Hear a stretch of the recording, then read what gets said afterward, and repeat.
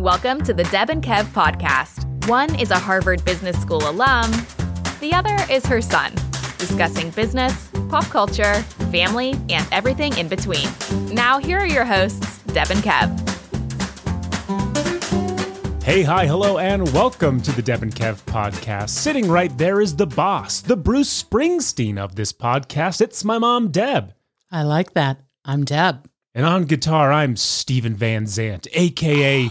Silvio Dante. I'm her son, Kev, and this is our podcast. I was listening to Bruce Springsteen in the shower, thus the opening.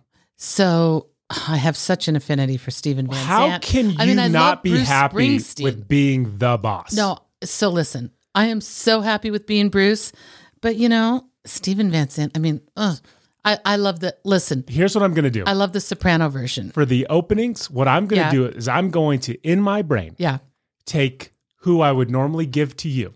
And give to you. And I'm going to give to me, and I'm still going to watch you complain about it. Okay, listen, I am more than happy. Are you? Maybe I just want all the eggs in my basket. You want to be the guy with the headscarf? I don't want to be the guy. So I wasn't going to go there and say... But that's who I am. I'm Steven Van Zandt. I want to be the cool guy in jeans. I want to be the cool guy in the cool jeans. I have a headscarf. Yeah. And I look like I should have a thick Jersey accent, but I speak like I'm from Seattle. Yeah, no. I know that's weird, okay? Let's be honest, he had bad hair in The Sopranos, too. Well, listen, I love a good pompadour, so I refuse to say that his hair was bad. It was pretty slicked. Deb, he was in the mafia. That's what you do. You slick your big pompadour back. Even in today's world? Him and Paulie Walnuts. Paulie Walnuts, yeah. I could have said I was Paulie Walnuts, and Deb would have been like, oh, Uncle Walt. Uncle Walt. That's what I... Listen, Paulie looks so much like my Uncle Walt. Minus the murderous rage. Well, because Uncle Walt was a pastor. Right. We don't call him Paulie the pastor. We don't call him Paulie the pastor, and we don't call Uncle Walt no, the murderer. Yeah, we don't do that. We don't do that. On today's show, we are going to get into the why.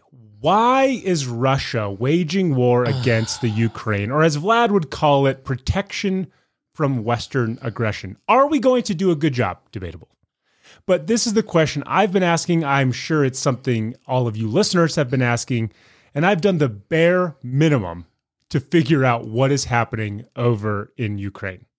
And we will try to avoid crying on this podcast. We will try to avoid crying. We will try to avoid offending people we love and care about, though that could happen. How would we offend them? I don't know. People have such opinions about this stuff, Kevin. It's not an opinion.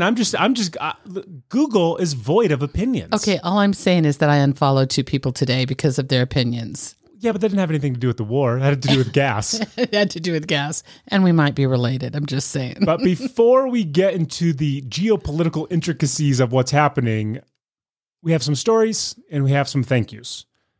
We are nothing if not appreciative on this podcast. Would you say appreciation is the first tenet or the second tenet of this podcast?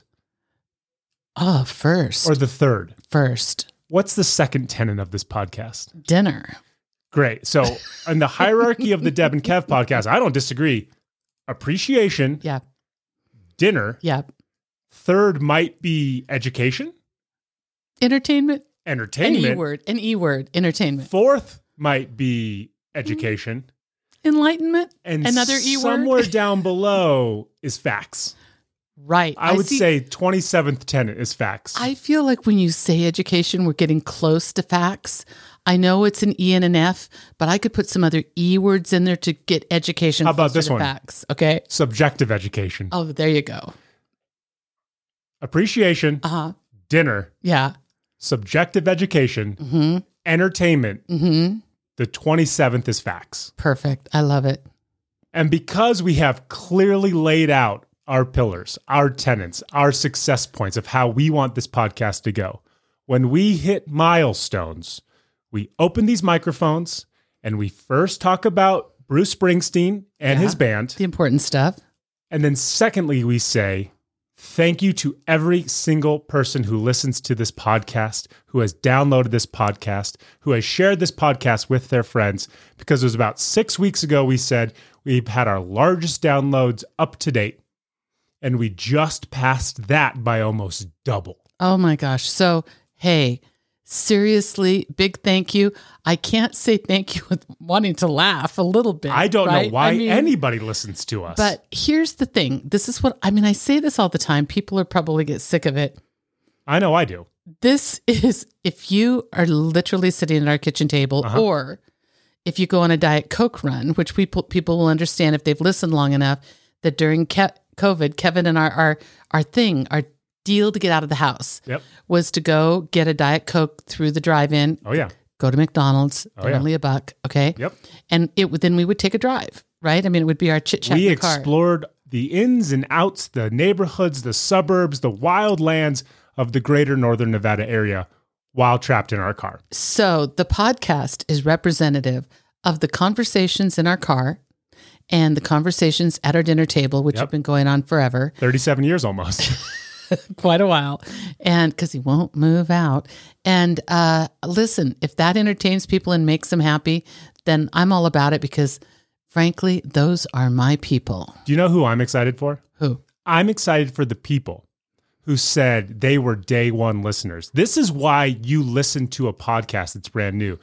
You get to say, I remember when. Yeah. I remember when it was Deb and Kev starting their podcast talking about their office and talking way too long about their office. Or when Deb just sat there and groaned because I had to use it in a sentence, right? You are the people who now get to look at this new wave of people. And I say it's a wave because if you would have told me when we started this, we'd get anywhere near 1,500 people, I would say you need to stay off of the drugs. No, it's 1,500 people in a week. That's what I'm saying. It's not 50. It's much bigger numbers if you go like month and year. But let me finish my point. So congratulations to all the people who were at the beginning of this podcast. You get to look at all these new people and you get to kind of be the ombudsman. You get to say, hey, have you listened to this podcast? Have you heard this segment? These are the things that they will rely on you for. So when one day we have our huge Deb and Kev tour, and we go, tour. It's international, it's 100 cities. Tour, obviously, we're being paid gajillions of dollars to do it. You get to sit front row and say, I remember when. And that's the best thing you can do as a fan. 100%. But you know what makes me laugh? What makes you laugh? So these were some of the notes that I saw this week. And all of it cracks me up. There's not a right or wrong. I don't know what the answer is. Oh, I'm sure there's a right. But we just do a lot that's wrong. So one person said, hey, I went for a walk this morning and I listened to your podcast. And it ruined everything. Podcast number 1. Wow. So that person started at number 1. That person was walking in Austin, Texas. The second person that I heard say something was, walking in Austin. I was on a plane listening to your podcast and we were talking about the juggling Guinness. Juggling Guinness records. Oh, Guinness records. Yeah. Okay. I don't know what number that was, but it wasn't number 1. Yeah. Oh, definitely not. Then somebody said, like, I cracked up. I listened to 45 minutes to you two talk about bath towels and I was laughing the whole time. I don't know that we talked about bath towels for 45 minutes, but it certainly felt like 45 minutes, I'm sure. Certainly did. So I realized that. And I would love to know the thought behind it. Like people are picking random places to great. Talk about, to listen, which is like, what's the rhyme and reason? Are they picking subject matter? If I was to tell anybody the episodes to concentrate on, it would be the first 3 or 4 episodes that had use it in a sentence. Those were lightning in a bottle. Those were fantastic. Because you could make so much fun of me. Totally. I would also pick any episode, and you can see it in the episode description, any episode that lists Bjorn in the description. This is me giving the Spark Notes to the new listeners. Okay. It would go, use it in a sentence, Bjorn. And then there's a saga with Deb and Deb's life that I think all people should listen to because I think it gives a better understanding of you, which then gives a better understanding of me, which then gives a better understanding of why we're still doing this podcast. So the Bjorn thing, and start at 1. Don't go mid Bjorn. No, you got to find the very first Bjorn episode. And then just skip to other Bjorns. Yes. Okay. Now, the one that is about me, I know those. It's 37. Wow. 47. Wow. And 57. Wow. Somehow we ended up with 10 in between. I don't know how. But if you want to listen to that in order, it would be 37, 47, 57, like right in a row. And 57 has a special guest. Our first and only special guest. It's our only guest we ever had. That's right. So again, welcome to all of the new listeners, to all of our ride or dies. We love you as much as we ever have. We're not loving the new people more than you. We're loving them as much. We're loving them a little more than you. It's not that our love for you has grown old. It's just that it's tenured. They're new, though. And sometimes the new thing is shiny. And we just want to look at it. We're going to hear about this tomorrow morning for sure. You're going to hear about it for sure. So again, as our number one tenet, appreciation, we sit here with absolute gratitude and thanks. And we cannot emphasize enough how meaningful it is to see those numbers, because this is something we just do because it's a good time. And the fact that it resonates with anybody on any level, I don't even know what that means. Maybe that means there's hope for humanity still. Wouldn't that be great? Sure would be. Speaking of humanity, there are moments in Deb and I's dynamic where I assume the mantle of my mother, meaning I get to experience things as the quote unquote adult that I had to experience as the child, right? And that happened this week. So let me set the table. I got a haircut. Please compliment my haircut. Oh, I told you when you walked in the house, your hair looks great. Thank you. You never think I need a haircut. And then you see me get a haircut and you're like, oh man, he really does need a haircut. You cut your hair like when most people would cut their hair, like the people close around them would go, looking a little shaggy there. Yeah. You cut your hair way before anybody has the chance to say that. You're damn right I do. How often do you go get your hair cut? Every 3 weeks. No, whether you need it or not. I always need it. Well, there you go. I'm going to get my haircut. I pull into the parking lot of my stylist, and it's later in the day. So do I think she's going to be on time? Absolutely not. But as I pull in, I get a text from her, and it says, hey, I'm running about 20 minutes late. Now, I'm not out of the car. I don't even have my mask on. I don't even have the car off. So I say, no worries, text back, said, I'm going to go get some gas. Now, we could absolutely railroad this part of the podcast by talking about gas prices, but our gas prices aren't horrible yet. They're bad, but they're not horrible yet. So I think to myself, before the sanctions of Russia come down, let me go fill my tank, because it's only about a 5-minute drive away. And I know that I have time to kill. So I scoot on through the neighborhood, and I pull up to the Sam's Club gas station. Mm-hmm. A lot of people there. Surprisingly, there's an entire lane open that nobody seems to want to use. They're just happy waiting in line. I pull up, turn the car off, get out, start thumbing through my wallet to find my Sam's Club card. Yeah. Now, here's the thing. My Sam's Club card is right next to my Costco card, which is behind my ID and my global entry card. That's a good place for it, too. I only have so many spots for cards. I think I only have a total of 8 cards in my wallet. I'm thumbing through, and I pull out what should be my Sam's Club card. It should be directly behind the black Costco card. Right. In front of the... Deb, what do I pull out? Nothing. No, Deb, I do pull out something. I pull out a DC Metro card. Oh, well, yeah, that shouldn't be there. In my brain, I'm thinking to myself, why in God's name do I live in Reno, Nevada, and is a DC Metro card directly behind the Costco card where the Sam's Club card should be? Did you think for a minute that you left your Sam's Club card on the DC Metro? I thought that, but then I realized that would have been back in October. That's a long time for it to be there. The Sam's Club card since then. So then I start thinking, is this an elaborate joke? Am I being gaslit by who? I don't know. But that's immediately where my brain goes. That's probably a possibility, for sure. Gaslighting, a very cool thing amongst the youths. And Lord knows, I'm a youthful cool guy, right? So I start just pulling out all the cards. Now, fortunately, there's like no traffic stacking up behind me. Everybody is content in their gas lines. Yeah. But I pull out my credit cards. I pull out my debit cards. I pull out the Costco cards. I pull out my IDs. There's even kind of pockets inside my wallet. I pull out, it's a Topgolf card. There's some insurance cards in there. Stuff you never use. There is no freaking Sam's Club card anywhere. Now, I have enough gas.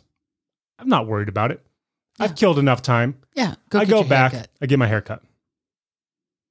I walk into the house and I look at you and I say, Deb, the weirdest thing happened. Right before that, I said, hey, honey, your hair looks great. She did. Yeah. She tried to gaslight me. And I look at you and I said, the most bizarre thing, where my Sam's Club card should be is a DC Metro card. To which Deb says, I might have your Sam's Club card. might have it. I probably do. Do you know how many times I got in trouble growing up not returning things like that to you? Okay, do you see this little tiny pile The here? amount of phone calls I have received. Kevin, do you have my debit card? Oh, no. Thankfully, I had my other card, but in the future, can you please give me back my thing so that I don't have to do this? Yeah. I've had that call maybe 3 times in my life. Or but 10 or 12. to have the shoe on the other foot, to understand that I'm the wronged party. Oh, I'm the gaslit party. I'm the one sitting at Sam's Club hoping that the price doesn't increase by the next time I go there, only for Deb to be like, I still got your Sam's Club card. Yeah, karma is a... Karma? Yeah. I've atoned for all of mine. When did you atone? By apologizing and giving you your stuff back. Yeah, okay, so see this little tiny pile here? Tiny pile? By the way, your desk was clean. Your card is in there. I will find it tonight. I will return it to you. My card is in that? What do you mean? Why is it in that stack of everything? That is too much stuff for somebody's individual possession to be in. I know that it's in there, though. I feel bad for my card that he's in that thing. Well, I know your card likes to be snuggled right up to Costco. He does. Yeah. I'm very sad that I made a Sam's Club run and I didn't have a card. Let me ask you something. Okay. How did it feel being an adult, being a parent, being an adult there? Well, I can tell you this. I've never wanted to be a parent, and you begrudgingly made me a parent. And there's been a couple things that we've talked about on this podcast that felt very parental. So understand that in those teachable moments, I don't like them. I just want my routine. I want my independence. And you ruined that yesterday. Said every woman that ever gave birth. That's true. But then again, that was your choice, not mine. Did you apologize to me yet? Yeah, I said sorry last night. I said I was sorry. Sorry for what? I get for not returning your Sam's Club Thank card. you. By the way, side note, again, for all those people who are new to this, the last season of Survivor, we recapped. We're never recapping another season of Survivor. It's on. I just found that out today. I found that out. Well, one of our listeners, Elena, told me, sent it to me right away. I had no earthly idea that the new season of Survivor was starting tonight. We're recording this on Wednesday. I had no earthly idea. Are we going to watch it? Absolutely. We are just not going to recap it. The new versions of Survivor is too weird. There's too many different avenues. There's too many catches. There's too many tricks. There's too many spins. There's too many zigs. There's too many zags. It's impossible to try to verbally convey. Here's what I am going to say, though. Okay. We do reserve the right to talk about it if we feel like We'll it. talk about it if something big happens, but we're not going to recap it. No, I mean, listen, we are, for all the recappers of the Great British Baking Show, we are here for that, for sure. That's an easy show. That's an easy show. We love it. Easy show to recap because nobody is plotting and double plotting and backstabbing and front stabbing, and then Jeff Probst isn't giving us some new wrinkle that causes total chaos. And then the editing is bad, and the producers get in the middle of it. Yes. Yeah, that doesn't happen on the Great British Baking Show. We will not be discussing Survivor unless something monumental happens.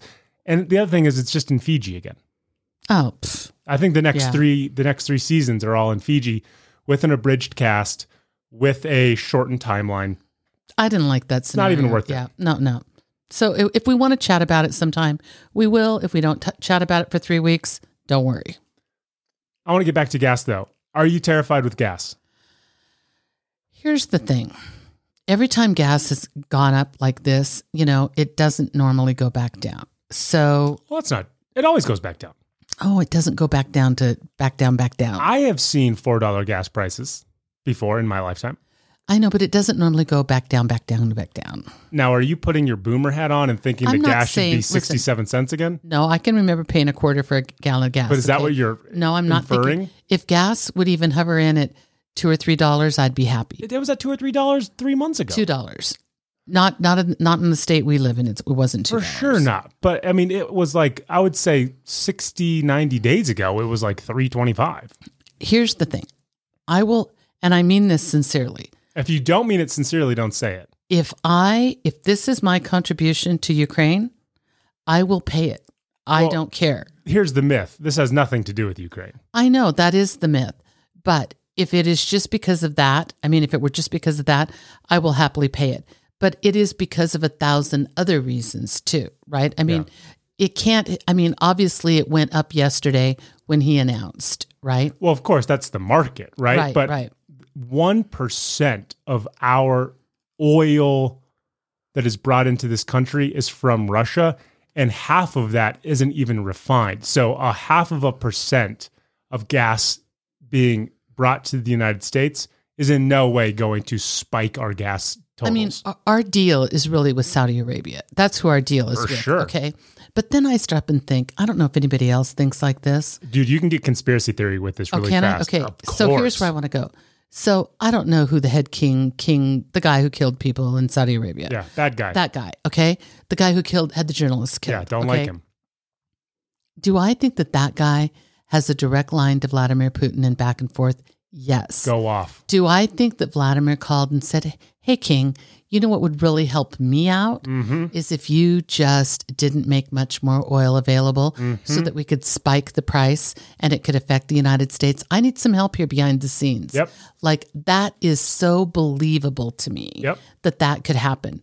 Does that have anything to do with Joe Biden? I don't think so. I think it is a Russia-United States. It's just a country thing, Yeah. right? It's not a political thing that reigns on a particular president. It could happen with whoever is in office. It's a geopolitical strategy, right? Correct. Putin, who has ties to Saudi Arabia, Right. on a back channel could have said, we got some stuff cooking Yeah. over here, and Yeah. what we need to do is make it uncomfortable for the United States Exactly. and I the mean, European countries. Is it reasonable that Putin would have called, I don't know, somebody, whoever the guy is in Venezuela, and asked him to do it?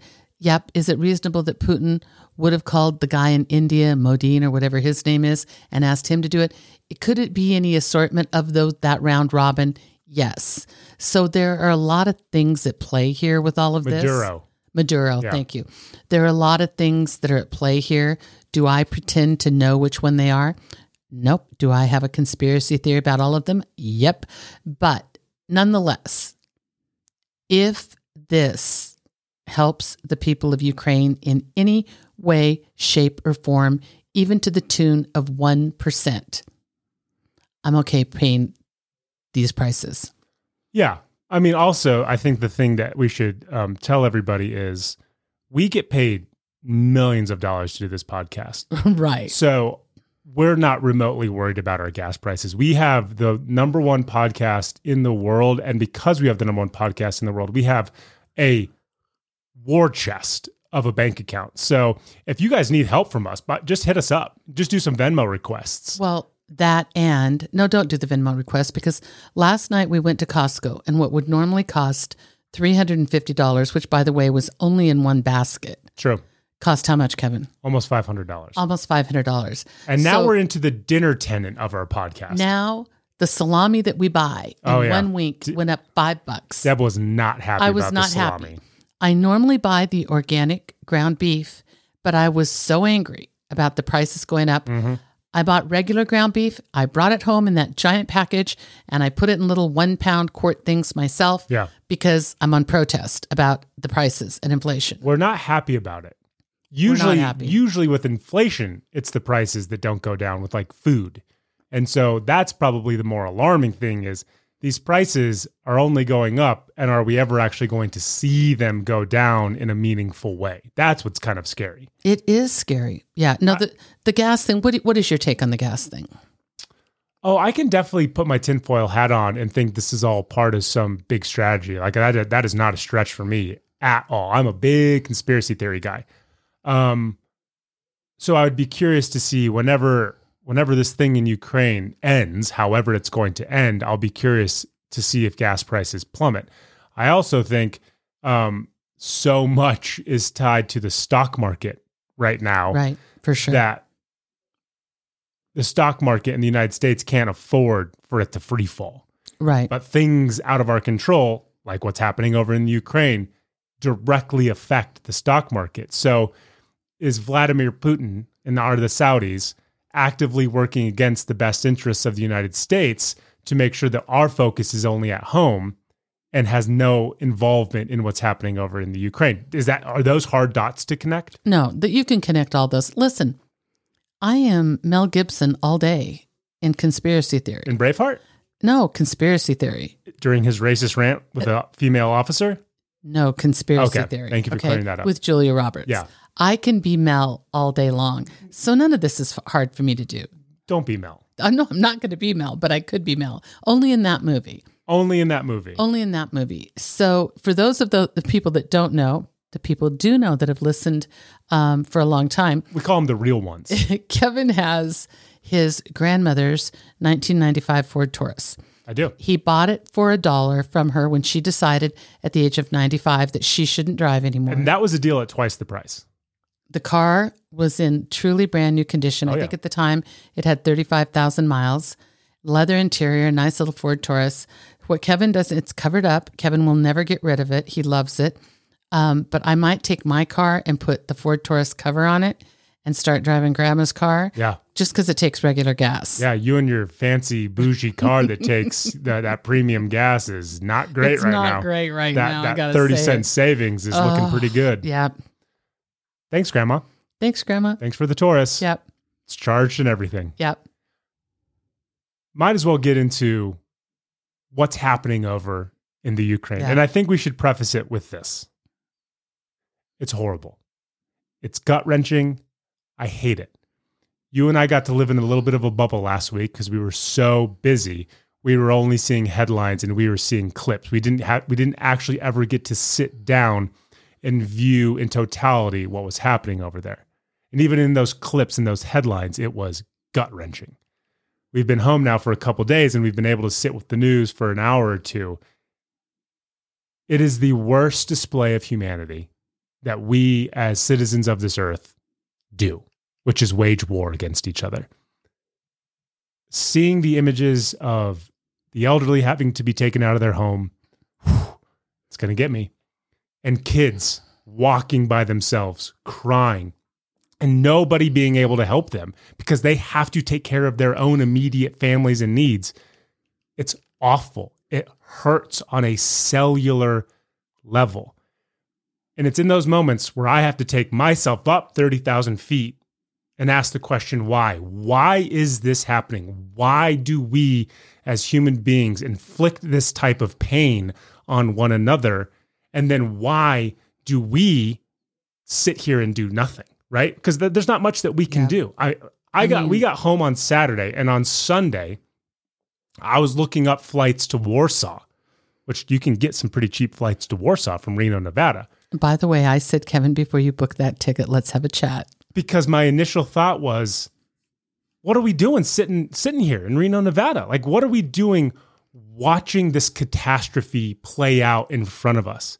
The only thing, the literal only thing that has stopped me from buying a plane ticket is I don't know what I would do once I got there. Poland is capable of bringing these people in and offering them aid. Poland is not under attack. Enough people are finding their way to Warsaw, to the airport, to get out to wherever family or safe haven exists. I'm clearly not going to cross the Polish-Ukrainian border to go into a war-torn country to help out, not speaking the language and not having any discernible idea what I'm doing. But the pull in me was to go do something, to not sit here and just watch these horrific scenes play out in real time. And the other thing is, I happen to be part Ukrainian, right? Yep. I'm 20% Ukrainian. My grandmother came over from the Ukraine. In a parallel multiverse, that could be me.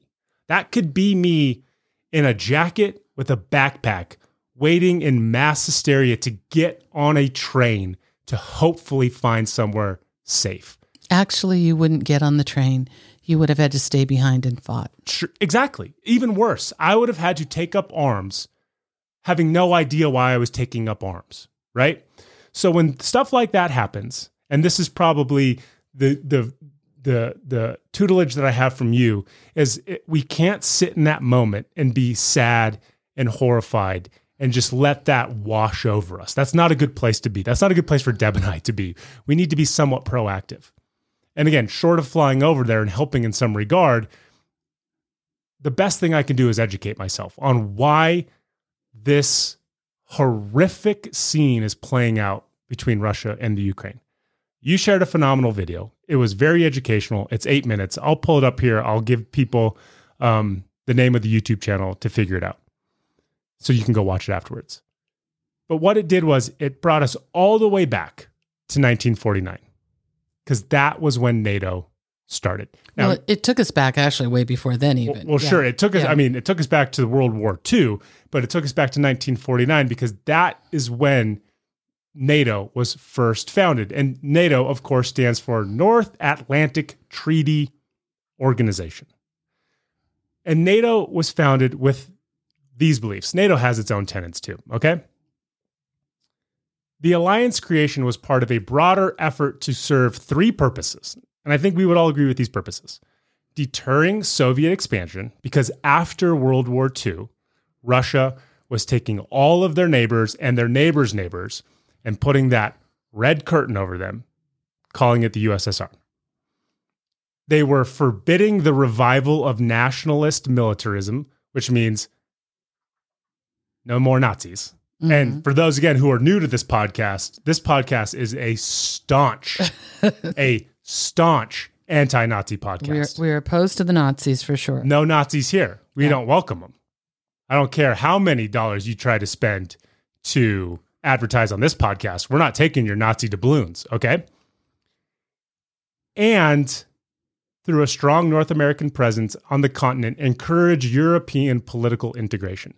Essentially what NATO was doing was saying, if and when another war breaks out, we're all some ride or die homies. Right. We are going to be in this together so that if something like Germany happens and some individual who has plans of taking over the world rears his head again, we all made a blood oath. We're all doing this together. And here are the first 12 founding members: Belgium, Canada, Denmark, France, Iceland, Italy, Luxembourg, the Netherlands, Norway, Portugal, the United Kingdom, and lastly, the United States, right? So all of these people said, World War II, not great. Not a fun time for anybody. Was not as lit as social media would have you think. The best way to deter that is for all of us to be on somewhat friendly grounds with one another and to make this pact that no matter what happens, if one of us is attacked, then we're all attacked. And we got each other's backs. Moving forward, in 1952, they added Greece and Turkey. In 1955, they added West Germany.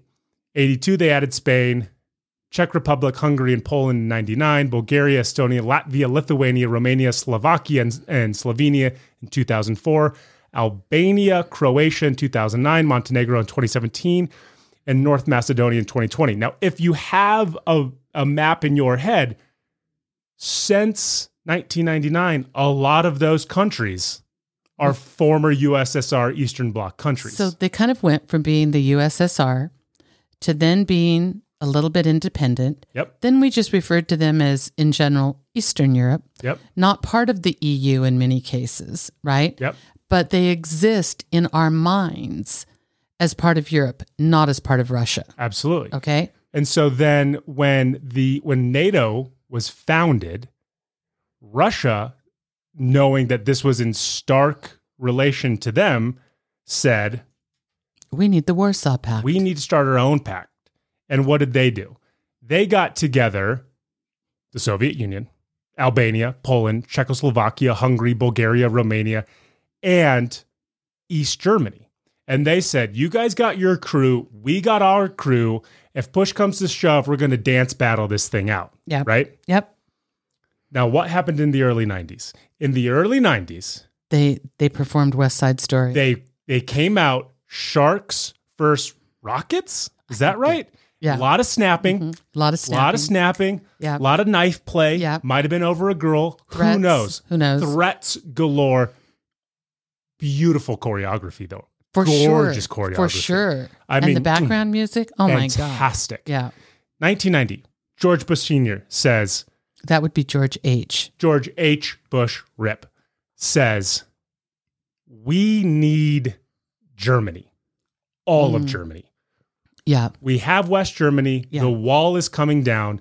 We want East Germany. We want the new unified Germany. And Russia says, nah, dog, those are our people. Yeah. We want them. And George H. Bush then says, if you give us East Germany and West Germany and now Germany, we promise you NATO will not expand any further than right now.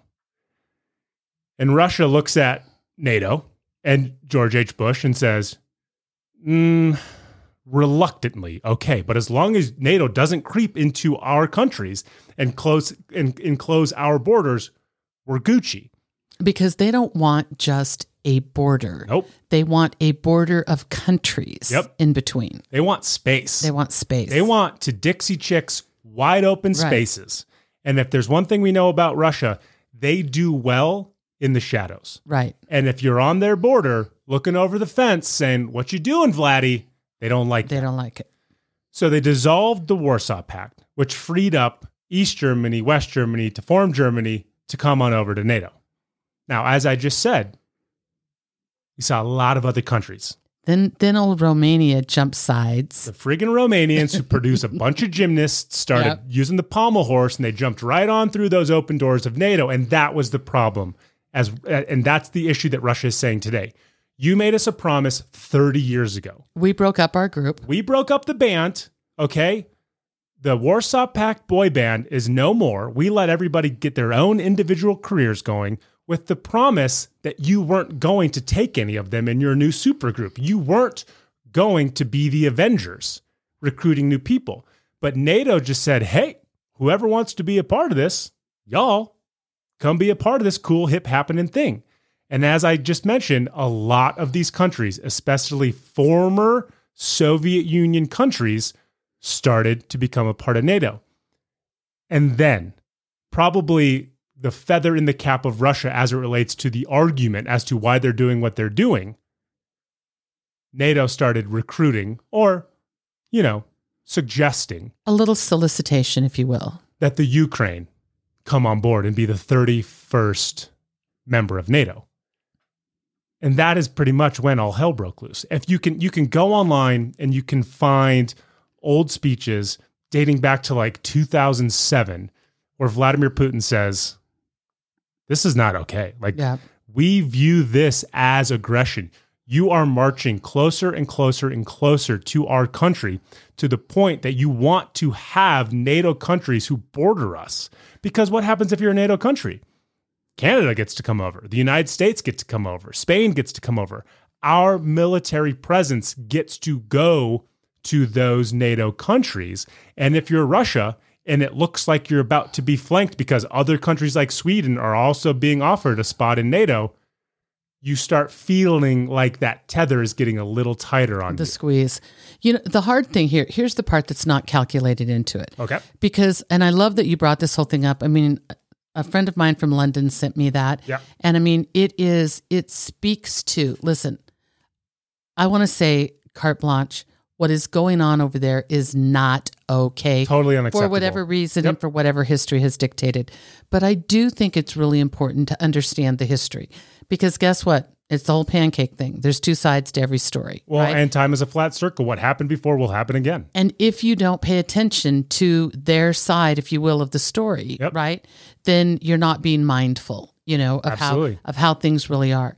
So one of the things that all of this never took into consideration was, okay, I'm not part of USSR anymore. I'm myself, whoever I am. Maybe I'm not part of Europe. I certainly don't identify with the United States and Canada per se. For sure not. But, I'm my own thing. But at some level, and even some of these countries still technically have dictators, not presidents, right? But what you see is that in some form, democracy took a foothold. And that changed everything because it was the idea then of free will, like we can decide for ourselves. So NATO may have made this agreement. George W. Bush or George H. Bush may have made this agreement, but does the Ukraine have to sit in the agreement? Do you see what I mean? Of George Bush from 30 years ago now, that ends up being the problem because it's not the same Ukraine. I mean, it's a different Ukraine today. Of course. It doesn't have the same values. It doesn't have the same beliefs. It's not the same. The culture has changed as well. Right. When that Warsaw Pact broke up was when Ukraine declared their independence in 1991. So clearly that country was yearning for freedom. And Russia begrudgingly gave them their freedom, understanding or believing that Russia still had monster amounts of control. And now listen, Ukraine isn't perfect. There is a Western faction of Ukraine and there is an Eastern faction of Ukraine. The Eastern faction, which is closer to Russia, a lot of those people still believe that they should be a part of Russia. They speak Russian, they relate to the Russian traditions, the culture, and a lot of them think of themselves as Russian. The Western part is a little more democratic, is a little more Western. They have different beliefs than those who are closer to Russia. So Ukraine itself, I don't know that it's split, but there are still a ton of people who call themselves Ukrainians who identify more as Russians than they do as Ukrainians. So depending on who you ask, some people are all for this. I mean, you watch certain cities just put up their arms and say, hey, welcome aboard. Like, we love to have you over here, Vlad. And then there's a bunch of other people who are like, I'm just trying to go to my 9 to 5 here. What is this war all about? Right. So, the thing, I think the thing, and I mean, I don't think this stuff can be discounted because promises were made, right? Sure. And people have long memories, right? Sometimes those promises are easily forgotten and nothing bad happens. And sometimes they're not. And this is a case where they're not, right? And they're not. But also evolution has taken place. Totally. And nobody should be able to tell a sovereign nation what it can do and what it can't. So we have to be mindful, we, meaning the whole world. I mean, we have to be mindful of these agreements we make and how they're going to, how they're going to translate into the future. Yeah. I mean, because now to say, one of the things he wants is for everybody to agree that the Ukraine can never be part of NATO. Right. Never, ever. Like never is a really long time, right? And I think today we all see that as like, that is so unfair to say, but yet he thinks he already made that deal, which he did, honestly, a long time ago. Gorbachev did, right? Well, Gorbachev did, made that deal, and his belief was when we broke up, this was in perpetuity. This was something that was going to last forever. We do not need Western forces, even during peacetime, on our border. And again, I want to reiterate, at no point do we think it's okay to bomb a sovereign country, to kill its citizens, and to, through strength and a show of war, take it over, even if you think it's yours, even if you think you're liberating the country back to its rightful place. Never okay, under no circumstance. Yeah. We're anti-war as it relates to that. But when you get down to the nuts and bolts of it, you at least see their reasoning for it, their rationale for it, which is we never wanted anybody here. Right. We never wanted anybody this close. We gave you all of these other countries that were still very much in our backyard, and we didn't say much about it. We maybe threatened a little bit, but we didn't act on it. And now you're trying to put somebody at our fence, and we're not okay with you putting somebody at our fence. Not an excuse. Terrible reason to kill somebody. That's their thinking. That's their thinking for sure. And again, I want to say, it's sort of like, you know what it feels like? It feels like somebody on a level, like a neighborhood kind of level, taking the law into their own hands. Sure. That's what it feels like. It's like, we understand you've been wronged. We understand you're angry, but you can't take the law into your own hands. Totally. Right? Then we can't get behind you anymore. And honestly, I don't know how even if he wins Ukraine, even if somehow he gets a stranglehold on it, I don't know how he survives this. It looks like there are so many war crimes already. What do you mean you don't know how he survives this? Him personally. Define survive.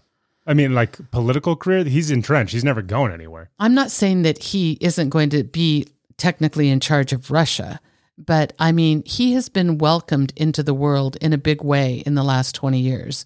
He's been welcomed. He has been He's been all over Europe. He's been in every meeting. He's, he is there. He is a presence. He is taken pictures with presidents and prime ministers. And he is out. Those doors will be shut. You've got to believe he'll be a pariah of sorts. They're definitely not going to want him at the G7 summit. I can tell you that. They're not going to want him at the G7 summit.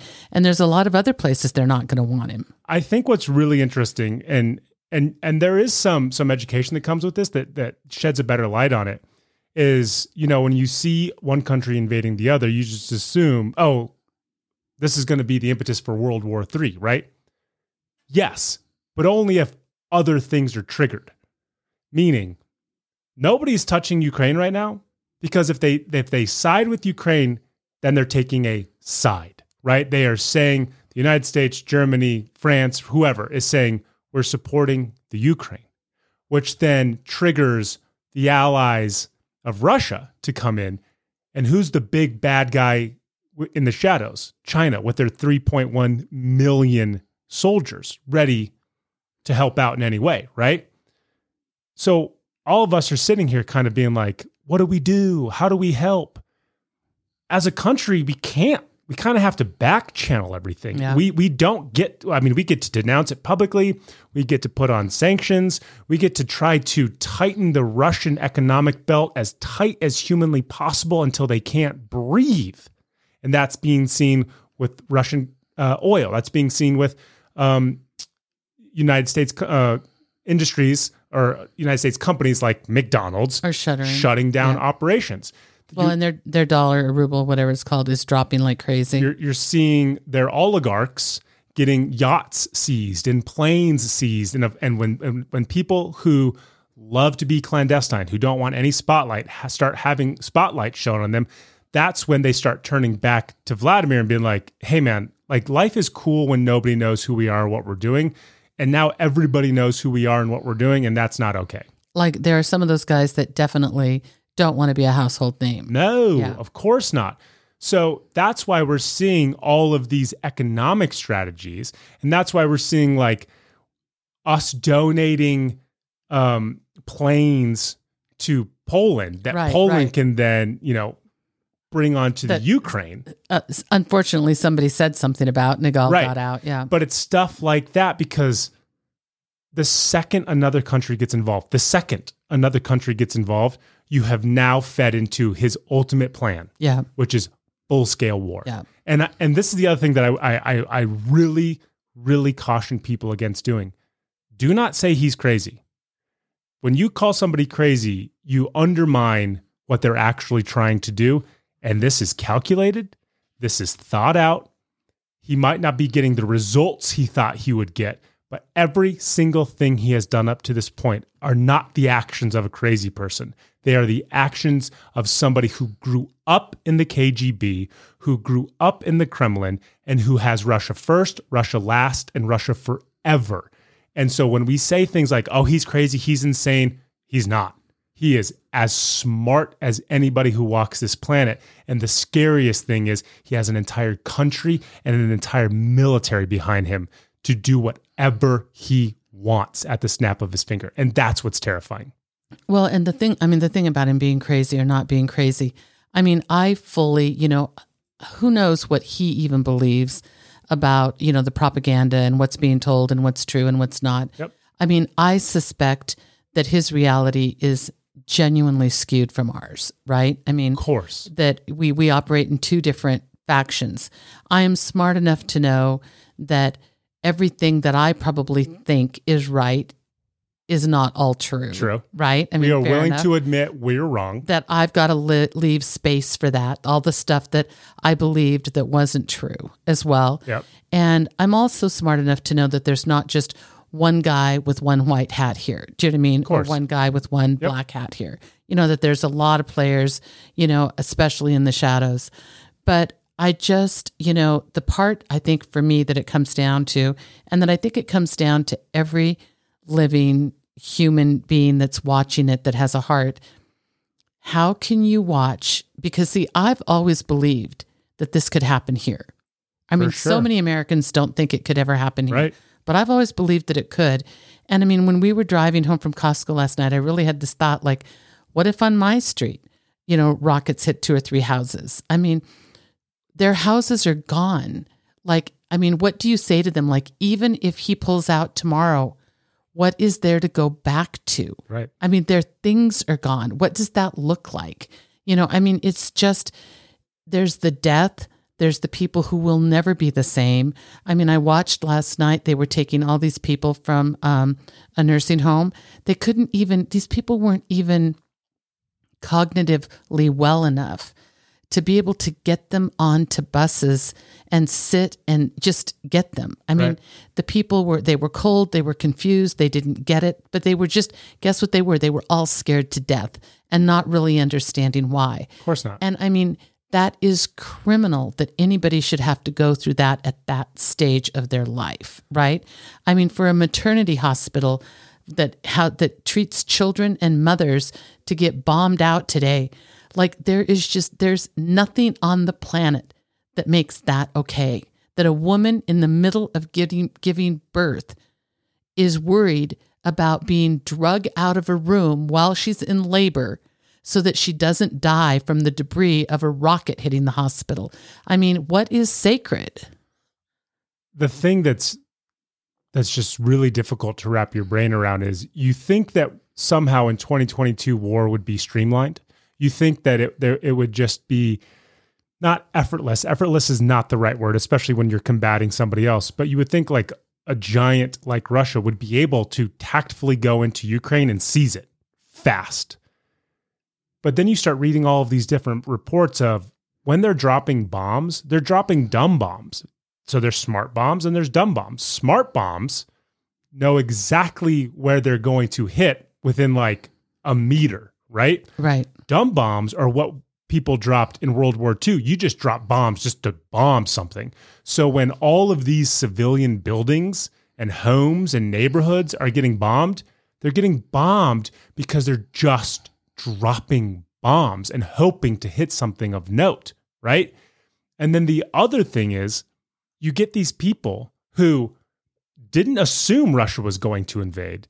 Then Russia started invading, and now all access points are cut off. So you see these visuals of people trying to get out of a house to take a left turn just to get to a version of safety while incoming fire is happening because the Russian military has no earthly idea if they're civilians or if they're Ukrainian military. So, I mean, journalists have captured families being purposefully or accidentally executed because they don't know what's happening on these streets. And then you have, I mean, one of the most harrowing things I've seen, there was a car full of journalists who were driving on a Ukrainian road, and they got ambushed by a Russian kill squad. They identified themselves as journalists. They had on their orange jerseys. They thankfully also had on Kevlar because 2 of the journalists took bullets to the chest. They still lived. One of the other, I think there was like 5 of them. One of the other ones, I think, took a ricochet, but they filmed the entirety of it. You can hear them screaming that we're journalists. They're screaming in every type of language. And it's mind-boggling to think that on top of the Russian military, you also need kill squads whose only job, kill everybody. Right, right. It's, you know, I will say it is, and we've talked about this kind of thing before on the podcast, where when there is something so horribly devastating that happens in the world, you know, we talked about the guys that bombed the Boston, you know, marathon, and, Yep. you know, such a horrible, horrible, devastating event. And yet such goodness rose out of that. I mean, you saw beautiful things happen year after year for the people that were injured. I mean, Yep. and they spoke to the love and the kindness and the generosity that they would have never known had they not been involved in that particular event. I mean, at the same time, I have to say, I can go down the rabbit holes of this terrible, terrible news and just bring myself to tears and want to just throw the covers over my head and not get up. But then I have to tell you, the other rabbit holes are the beautiful rabbit holes of goodness. For that, sure. you know, the little 11-year-old boy where the mother had to stay behind with her mother because she was invalid. And literally, she told him which direction to go and wrote a phone number in ink on his hand, gave him his passport, and filled a grocery bag with food and told him to start walking. And every person along the way that didn't take advantage of that child, but that helped him get to Slovenia, to his family. I mean, people took him in, people gave him food, people kept him warm. I mean, he finally met the Prime Minister, I think, of Defense of Slovenia, who called him a hero and an inspiration to everybody. I mean, Kevin, at 11, I don't know if you would have made it. I mean, I would have been too tall. They still would have taken shots at me. Seriously. I mean, it's just like I read that and I go, oh my gosh, that kid's life is changed forever, hopefully in the most positive way. And he's an inspiration to all of us. I mean, I want to say this, Zelensky, I'm telling you from now on, this guy, every president and prime minister of the world should be worried because this guy didn't take off. He has stood his ground, and it will remain to be seen what happens to him. But that guy, no matter what happens to him, is going to remain a hero in world history for sure. Comedians can change the world too. Comedians can change the world too. I mean, there are these beautiful, I saw this picture where there was this gaggle of 20-year-old darling girls all in army outfits, and it was International Women's Day, and they were all hugging each other and jumping around. And I'm thinking, those girls should get dressed to go out dancing tonight. This is not, what they should be wearing and what they should be doing, for sure. Right? But those girls... Oh, and by the way, there's a pandemic still happening. Right. Well, and then there's that. But I mean, I'm telling you, it's like it is inspiring to see those young women who could have left, stay behind and fight for their country. I mean, the Miss Ukraine who was in the Miss USA pageant, it showed her the other day, in her fatigues, and she said she's staying behind. So I just want to say, like, this is terrible. This needs to be over. It feels helpless watching. I mean, there is no way. I mean, I think of times in just in my life where we've seen car accidents and we've slammed on the brakes and we've run to cars to see if people are okay. I mean, our impetus is action. Our impetus is help. And this is so frustrating to be able to sit and do nothing. So what do we do? How do we help? How do I fight back tears? Care.com. If you go to care.com, a pop-up window will appear. It'll say Ukraine emergency. You click that window. That'll direct you to where you can donate funds. They've partnered with People in Need. People in Need is hoping to reach 4 million people, especially women, girls, and the elderly. Doctors Without Borders. It works in conflict zones, and it's partnering with volunteers in the Ukraine to help people travel to healthcare facilities and working to ensure that people have access to healthcare. Global Giving, a U.S.-based nonprofit crowdfunding platform for grassroots charitable projects, launched its Ukraine crisis. They have a relief fund page. The International Rescue Committee, the IRC is on the ground in Poland and working to help displaced families. The Geneva-based International Committee of the Red Cross. The Red Cross itself does not help in matters like this. The Red Cross is more domestic, but the International Committee of the Red Cross provides assistance for victims of armed conflict and has been working in Ukraine since 2014. You can also help support journalism. There is nothing more important than getting truth on the ground, and that's what the Ukrainian journalists are doing. The Kiev Independent has set up a GoFundMe. You can find it. It's called The Independent. They are taking donations via GoFundMe. And the banner is Keep Ukrainians Media Going. That is as important as Putin sanctions all journalism in Russia. Nothing is coming out of Russia that's of note. Everything is coming out of the Ukraine. Help support journalists. Project Hope, an international healthcare organization. So are you okay, honey? Okay. So one of the other things, and I think like this is the kind of thing where you get to give to whatever makes you feel good. So one of the things that I love is World Community Kitchen. The chef, I think, is Jose. I don't remember his last name. I'll find it. But he has been all around the world. He goes to areas of conflicts or anywhere where there's national disasters. They get local chefs. They cook local food. And they feed people. Right now, he's like I know the borders of Poland. They have kitchens set up. They are feeding people Ukrainian food. I mean, to keep them warm, to keep them going, to nourish them. So what's really important is that you find legitimate charities that speak to your heart. What might be speaking to mine is not what would speak to yours. So everybody should choose the thing. I mean, there are things actually for artists to help artists to keep putting things out to fight against propaganda that's happening. World Central Kitchen, founded by Jose Andres. They have their teams on the Ukrainian board and on the Polish side helping people out. As we said, appreciation, food, or dinner. So it only makes sense that Deb would let you know that the best way to feed people is through World Central Kitchen. So that's how you can do it. It's a lot.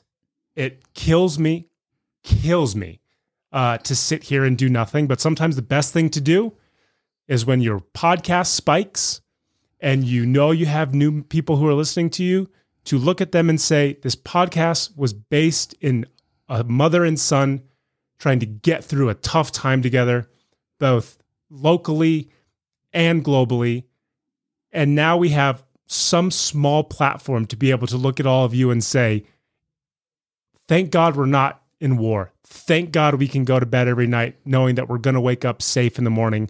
And if all we can do right now is donate money to all of those people who are risking their lives to help all of those people whose lives are at risk, then that's what we need to do. I encourage everybody to donate. I encourage everybody to keep this thing top of mind. And when push comes to shove and whatever happens, however you can help with the fallout, I encourage you to do that as well, even if it's only monetarily, even if it's only prayers, even if it's only sending good vibes. We are so fortunate to live in a country that we get to go to bed knowing we are safe, whatever that means to you. And I would encourage all of you to do whatever you can in your power to help out Ukraine and help out the Ukrainians and help out the people who are helping them. Well said, sweetie. You know, I think one of the things that's really hard, there's a tendency, I tend to either overwatch the news or say I can't watch it. For sure. There's like no middle ground.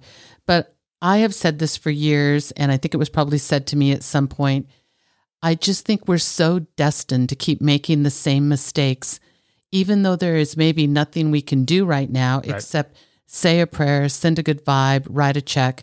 Those are the things we can do right now. But the other thing we can do is not turn our backs. We can bear witness to the atrocities that are happening, and hopefully they will affect us enough so that, these kinds of things will not happen again. And I think the bearing witness is important. I think it's important to not turn our backs, to not pretend like it's not happening, and to be as informed as we possibly can be, and to throw our support to the people of Ukraine. That having been said, I want to say this. There are a lot of innocent people in Russia as well. For sure. There are people that are trying. I read an article today about flights being full of people just trying to get out, especially young people that have access to other media. Thank you for saying that. Vladimir Putin does not speak for an entire nation. He does not speak for an entire nation. And there are people that have been arrested and their lives, just because they protested, their lives are going to be forever changed, because of that. And then there are people, I saw a guy in the news that is here in the States, his brother is in the Ukraine. They called their father in Russia, and their father just simply doesn't believe them. He doesn't believe his own sons that this is happening. Right. And that is just heartbreaking. So I want to say there are innocent people in every faction of this whole thing. I have a couple more charities because these are all children-centric. Save the Children. They work in the hardest to reach places where it's tough to be a child. You can donate directly to them. Sunflower of Peace is helping to relocate internationally displaced people. Of course, there's the World Food Program, Voices of Children. They are based in Ukraine, and they help serve the psychological needs of children who are affected by war. No better time than right now.